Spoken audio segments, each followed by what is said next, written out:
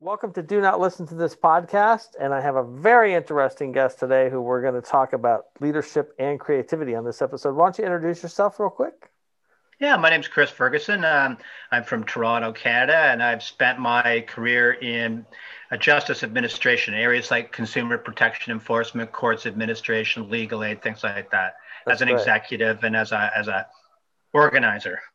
That's awesome. And yeah, and as my sidebar, because it's important to me, I've always done a lot of volunteer work in adult literacy, English as a second language, and most recently, I've been taken on as a coach and mentor for cancer patients at Princess Margaret That's Hospital here in Toronto. that's awesome. Well, I would Thanks. like to remind everybody, thanks for supporting Do Not Listen to This podcast. All your half of your donations go to feeding stray cats and dogs. We've gotten into the thousands now, so we really appreciate that. Let's just jump into the interview. By the way, the Stray Cats was a great band. Loved Yeah, them. they were Always loved great. them. They were great. They were very good. I was always surprised there wasn't a stray dogs band. I don't Um, know. There's, exactly. maybe there should be now that the term dog has been popularized through hip hop and everything. Maybe that's maybe you better get a jump on that, my Exactly. friend. The Stray Dogs, DAWG. Exactly. So let's talk a little bit about what your take on leadership is, because I always find the topic of leadership quite interesting, especially when I'm working with clients, because what I always explain to clients is that there's no proven one way of leadership that works, right? Oh, absolutely. You can have the worst leader in the world and that can be highly effective, and you can have the best leader in the world and it can be highly ineffective, right? The Right. all the data that we work with as far as kind of doing any kind of leadership change or stuff like that tends to be focused on followers, because that data is really there. That's solid. That is clear. There's Right. four kind of categories of people. There's one that you got to get the hell out of the group as soon as possible. Yeah. It's very clear. So what's your, just give me your take on leadership and what you think about it and how you got into it and why you wanted to pick it as a topic to chat about. Well, I think it's for me, leadership was about modeling, Mhm. and mentoring and motivating, sort of the three M's Gotcha. of leadership, right? Modeling the behavior that I wanted to encourage or that the organization wanted to encourage, Right. being there to mentor and support and help people, and then motivating them. And, you've touched on an important thing because um, no transmitter, like, no leader is any good if his or her leadership skills and style and everything aren't eventually tailored or adapted to the kind of followers that they have. It's Yeah. like, being tuned to the right frequency, or even Yeah. the other day, other people in my house were having difficulties picking up the Wi-Fi signal because they were using a certain type of device. I don't want to name company names, Mhm. but the company told them, oh, well, we've just done an upgrade that made our devices a little, you know what I mean? Mhm. It's no good for me transmitting perfect messages and being awesome if the people following me don't recognize awesomeness the same way I do. That's right. And also too, I think, I mean, I don't know if and if you disagree with anything I say, feel free to jump in. It doesn't. Oh, I will. I like to do it. Um, I think leaderships. One of the biggest mistakes I see with leaders is that they tend to be talking to themselves. Yes, absolutely. They're assuming that what would motivate them will Yes. motivate others. And you see this in all human relationships. I mean, Yeah. my God, in your marriage, you think that my God, I take out the trash every week. How come she doesn't know I love her? Because Well, her love language isn't about taking out the well, yeah, that's trash. right. Yeah, that's something that should be happening anyway. That's not, you shouldn't be getting any points for that, right? Well, Uh, exactly. Although if I did take out the trash, it's so rare that I might get a point or yeah, two. there you go. That's right. So, how did you get into leadership? You know, I got into it almost by accident. Okay. It's that I worked in organizations where executives felt they saw leadership potential. Okay. And I was at first a little skeptical because I don't associate technical skills, like the kind of skills I had in legal writing and in Hmm. policy writing and in analysis. I don't see that as necessarily relevant to leadership. But Mm. what one of my early mentors saw was self-discipline Sure. and good communication strategies. And he said, if you could, and a bit of a teaching gene. Sure. And he said those three things create a bit of a skill base that you can develop into being an effective leader. Mm-hmm. And then he drew me a little chart that showed the influence I could have just working solo, being me. Yeah. And it wasn't zero. Right. There was a little chunk. Here's a bunch of things you can, and here's the huge circle of things you can accomplish if you can harness good teams. Right. Yeah, right? I do think. Yeah, I think you nailed it right there. Is a big, a little golden nugget for people that I don't want to slip by. It's leadership is not about the leader. It's about that leader's ability to build a team. That's right. That does something more effective and efficient than any one individual in that group could do. That's right. To make it a sum of its parts. So an essential part of leadership is recognizing the mix you have and how to optimize their working together. Right. And it's even, unfortunately, I guess, even a little more complicated because some teams need to be more integrated than others. I've had teams where people had such discrete responsibilities that their interactions amongst each other weren't that significant. And that's and then I could pick and choose my leadership style to a great degree. I was being 5 different leaders in the same day from each of my different reports. Well, that's right. That's right. But other teams had to be more coherent. Right. And that's where the skills of being able to ameliorate differences, mediate, referee, and occasionally even enforce a little bit, came to the fore.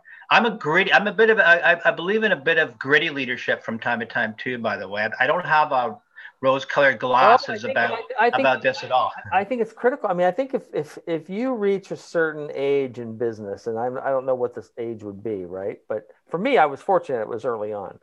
If you don't understand that conflict and chaos are critical, they're critical for growth.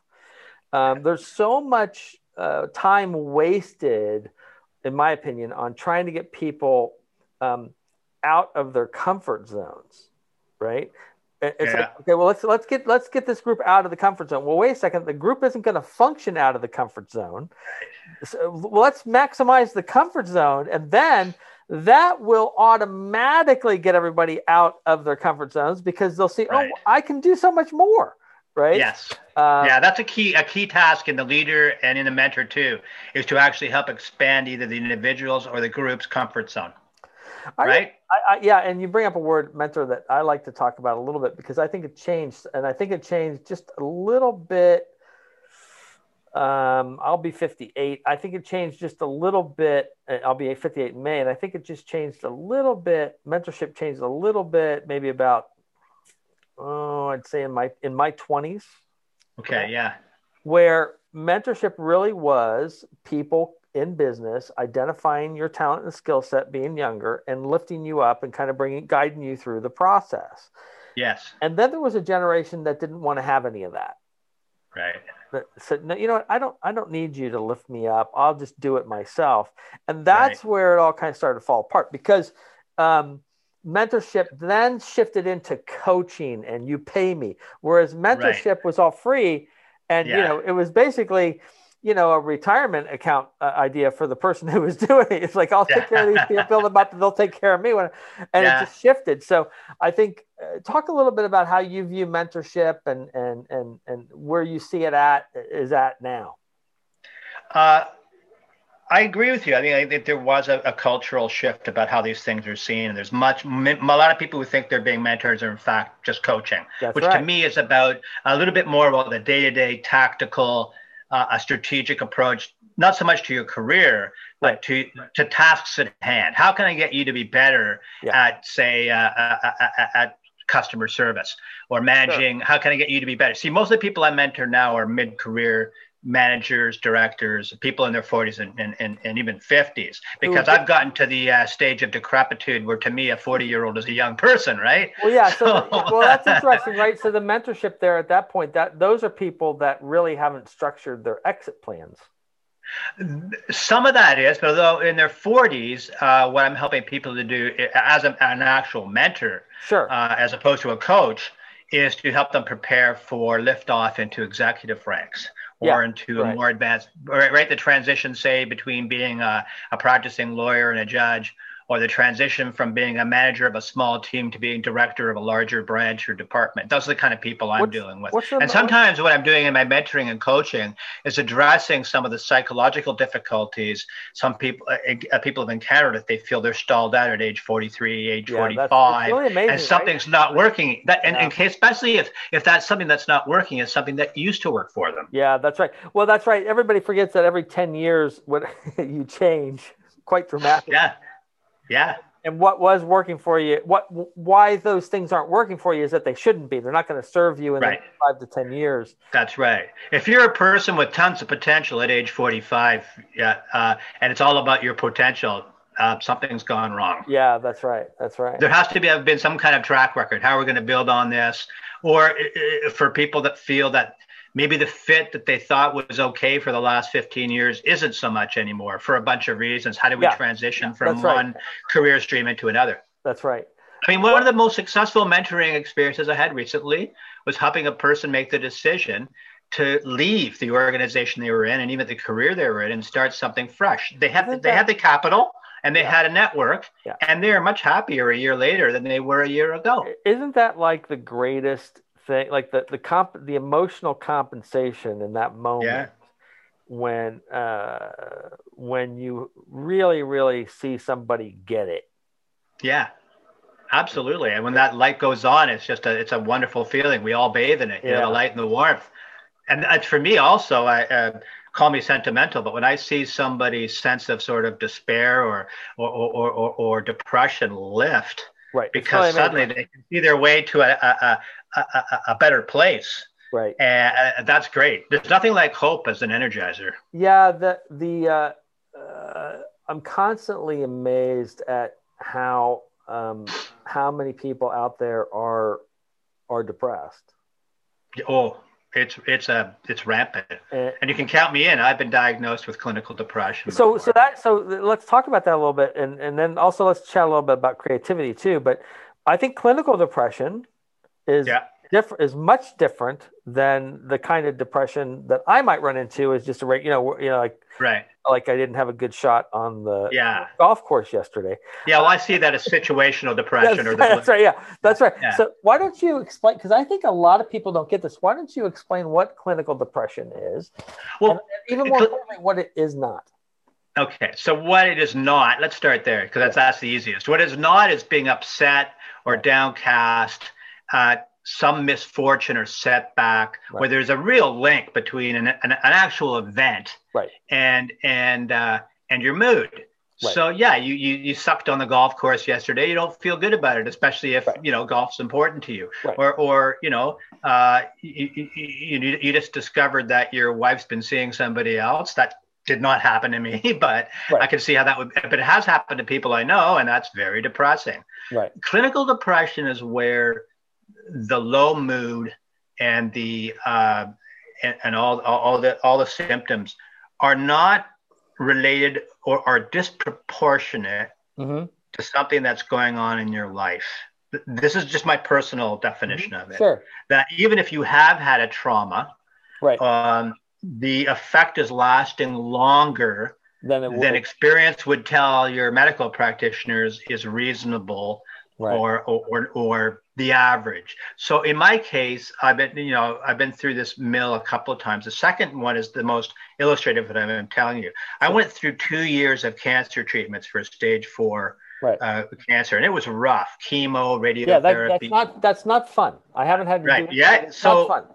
During the treatment period, being depressed is normal. Well, you should be, right? Yeah, well, yes and no. I was on a roller coaster because I'm a scrapper, and there were times when I felt great because I'm fighting this thing. I'm beating it back. Sure. And this is the thing was, I had a better mood during the treatment than when I sank into depression afterwards. Because there was a letdown when the treatments were finished and we knew they were pretty much successful. There was a letdown, and what I didn't realize was I had a bit of maybe post-traumatic stress disorder.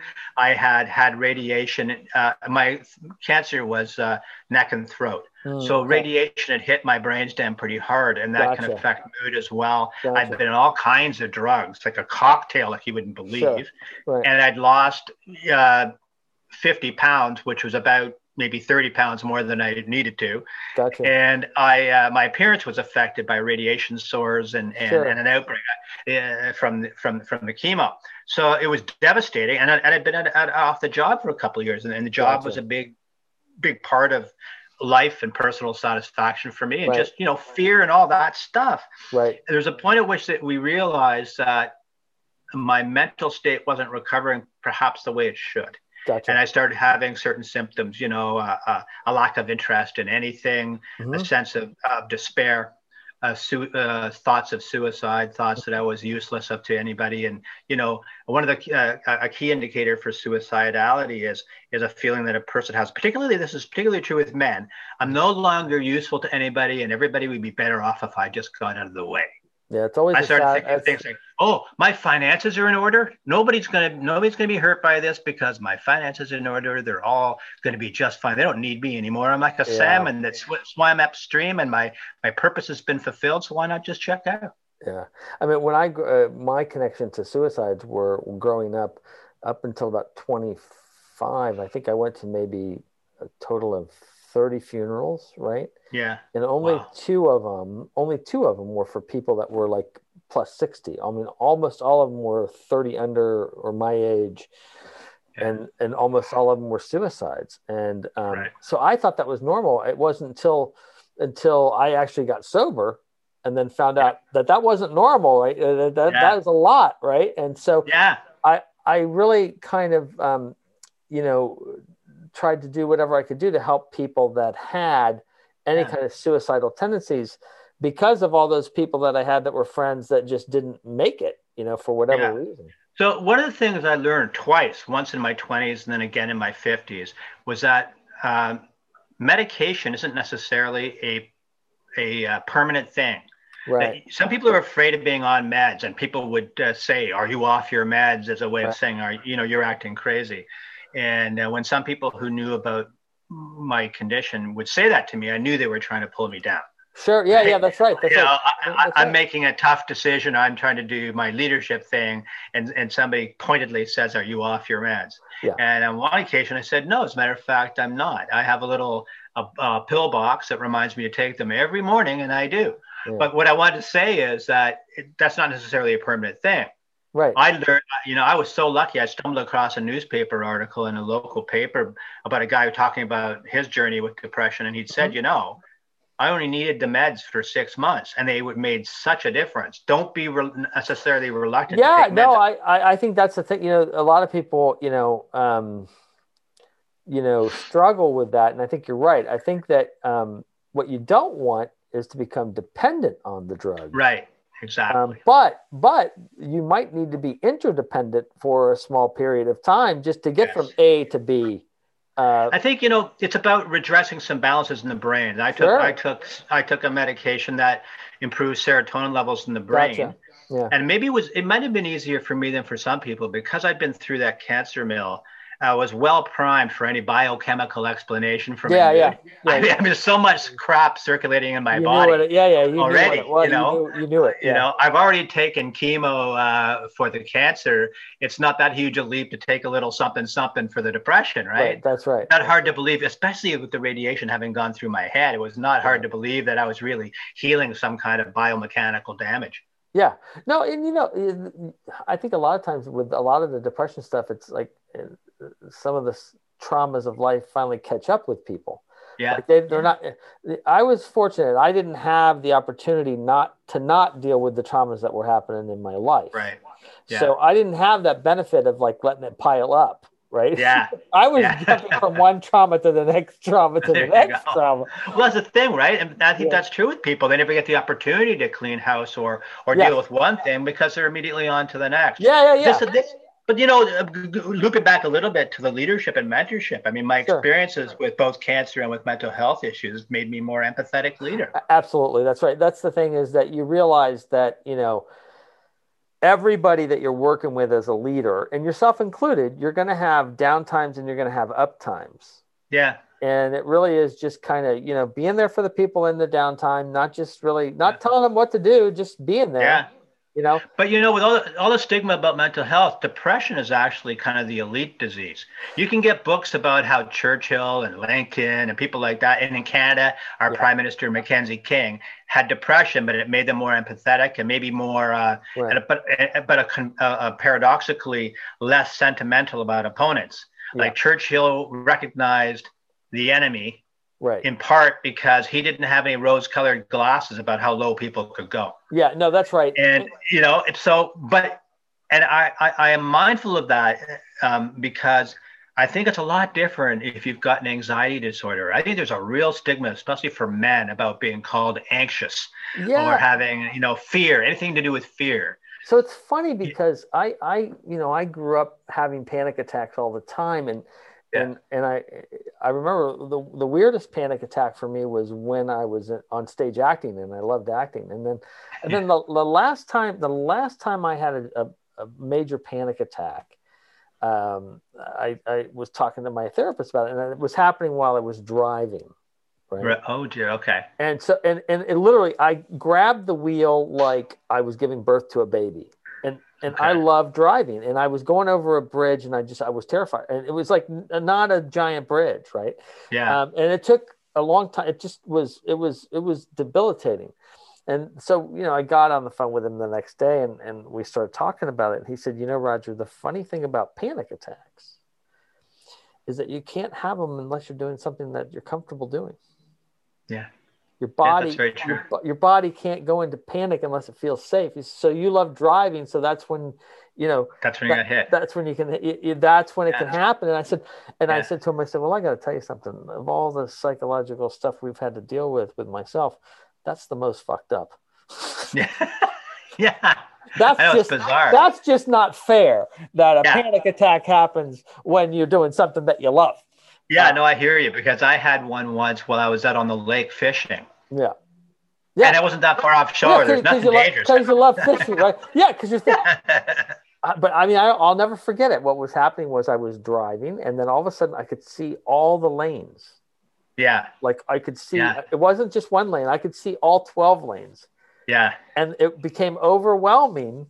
Yeah. Of like, it's an awareness thing, but it's really interesting. But I think that it's confusing. I know, and that's counterintuitive for people. When I say I've had a panic attack ahead of a big speech or media thing, people will just assume it's the fear of public speaking, because that's for most people, they're afraid of it. But for me, no, I was very comfortable. In fact, when that happened, I mean, I couldn't have been better prepared, and I was relaxed. Right. And here's the thing, Roger, the panic attack ended when we started the interview.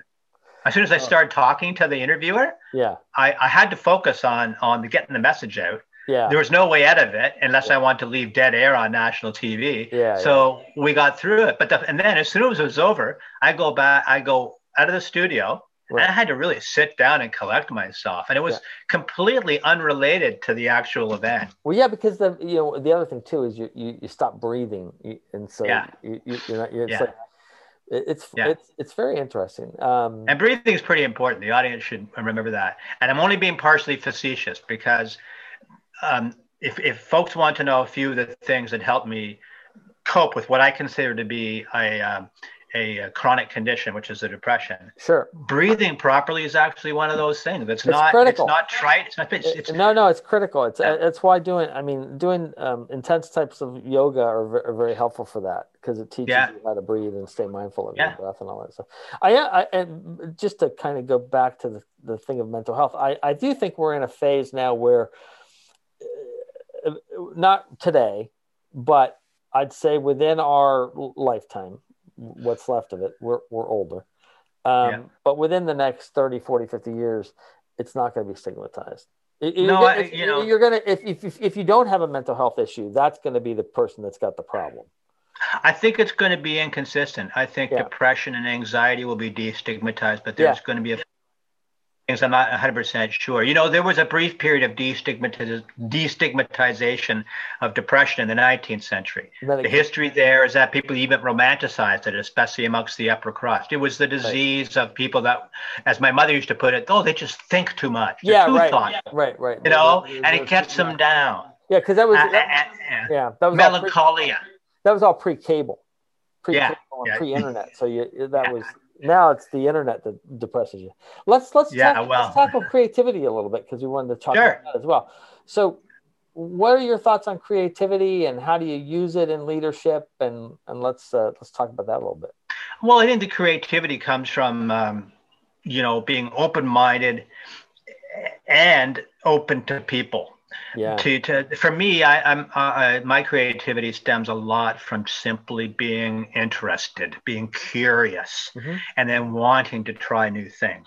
Gotcha. And so creativity and also a willingness to fail, to try things and fail. I have gotten so much traction out of just labeling certain things I was doing as a pilot test, because then everybody knows that you're open to failure, and to learn from it. And that was one of the early tricks when I first started managing teams of people, wanting them to try something new, was to say, it's just a pilot test. Let's give it a try. Yeah. I'm always willing to admit I'm wrong, and let's leave a door, an exit strategy in case I'm as messed up as you think I am. Right. And this doesn't work. But just give me a certain amount of time for my proposal to work or not work. And the willingness when it didn't work to eat crow is very important too. I've had people really get very cooperative when they realized that I would fess up to being wrong. Yeah, the failure thing is very important. I'd say the best thing that my main mentor taught me about success and failure, right? Yeah. That I always like to pass on was, he said, Roger, there's a very interesting thing. We take the same actions to succeed that we do to fail. Yeah. We just only learn from the failures. We really don't know what made a success a success.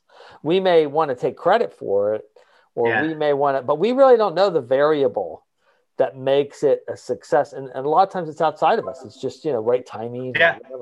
But when we fail, that's when we can really learn, I shouldn't have done this with that person, or I shouldn't have done this in that situation. Yeah. Certainly on the interpersonal side, I think that's right. And there's a certain alchemy to selling certain things too. Sure. But I would say in my field, where we're trying to come up with different, say, enforcement strategies, right, or strategies for getting information out about things like scams and frauds, because I had spent a lot of time in the consumer protection business.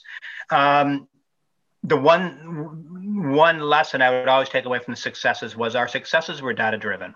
Right. We measured what we were doing. We found measures for whether people were getting the message or not, or whether enforcement was working or not. Right. And the successes were always verified by the data. And if something works in one area, then trying it again in a closely related area is kind of learning from your success. Well, yeah, that's right. Because, dealing with people that have been scammed or whatnot, there tends to be so much shame around the fact that they're scammed. No question about it. And the worst. And that's what plays to the benefit of the scammers. Yeah. I mean, the perfect example I had was with so-called romance scams, lonely heart scams.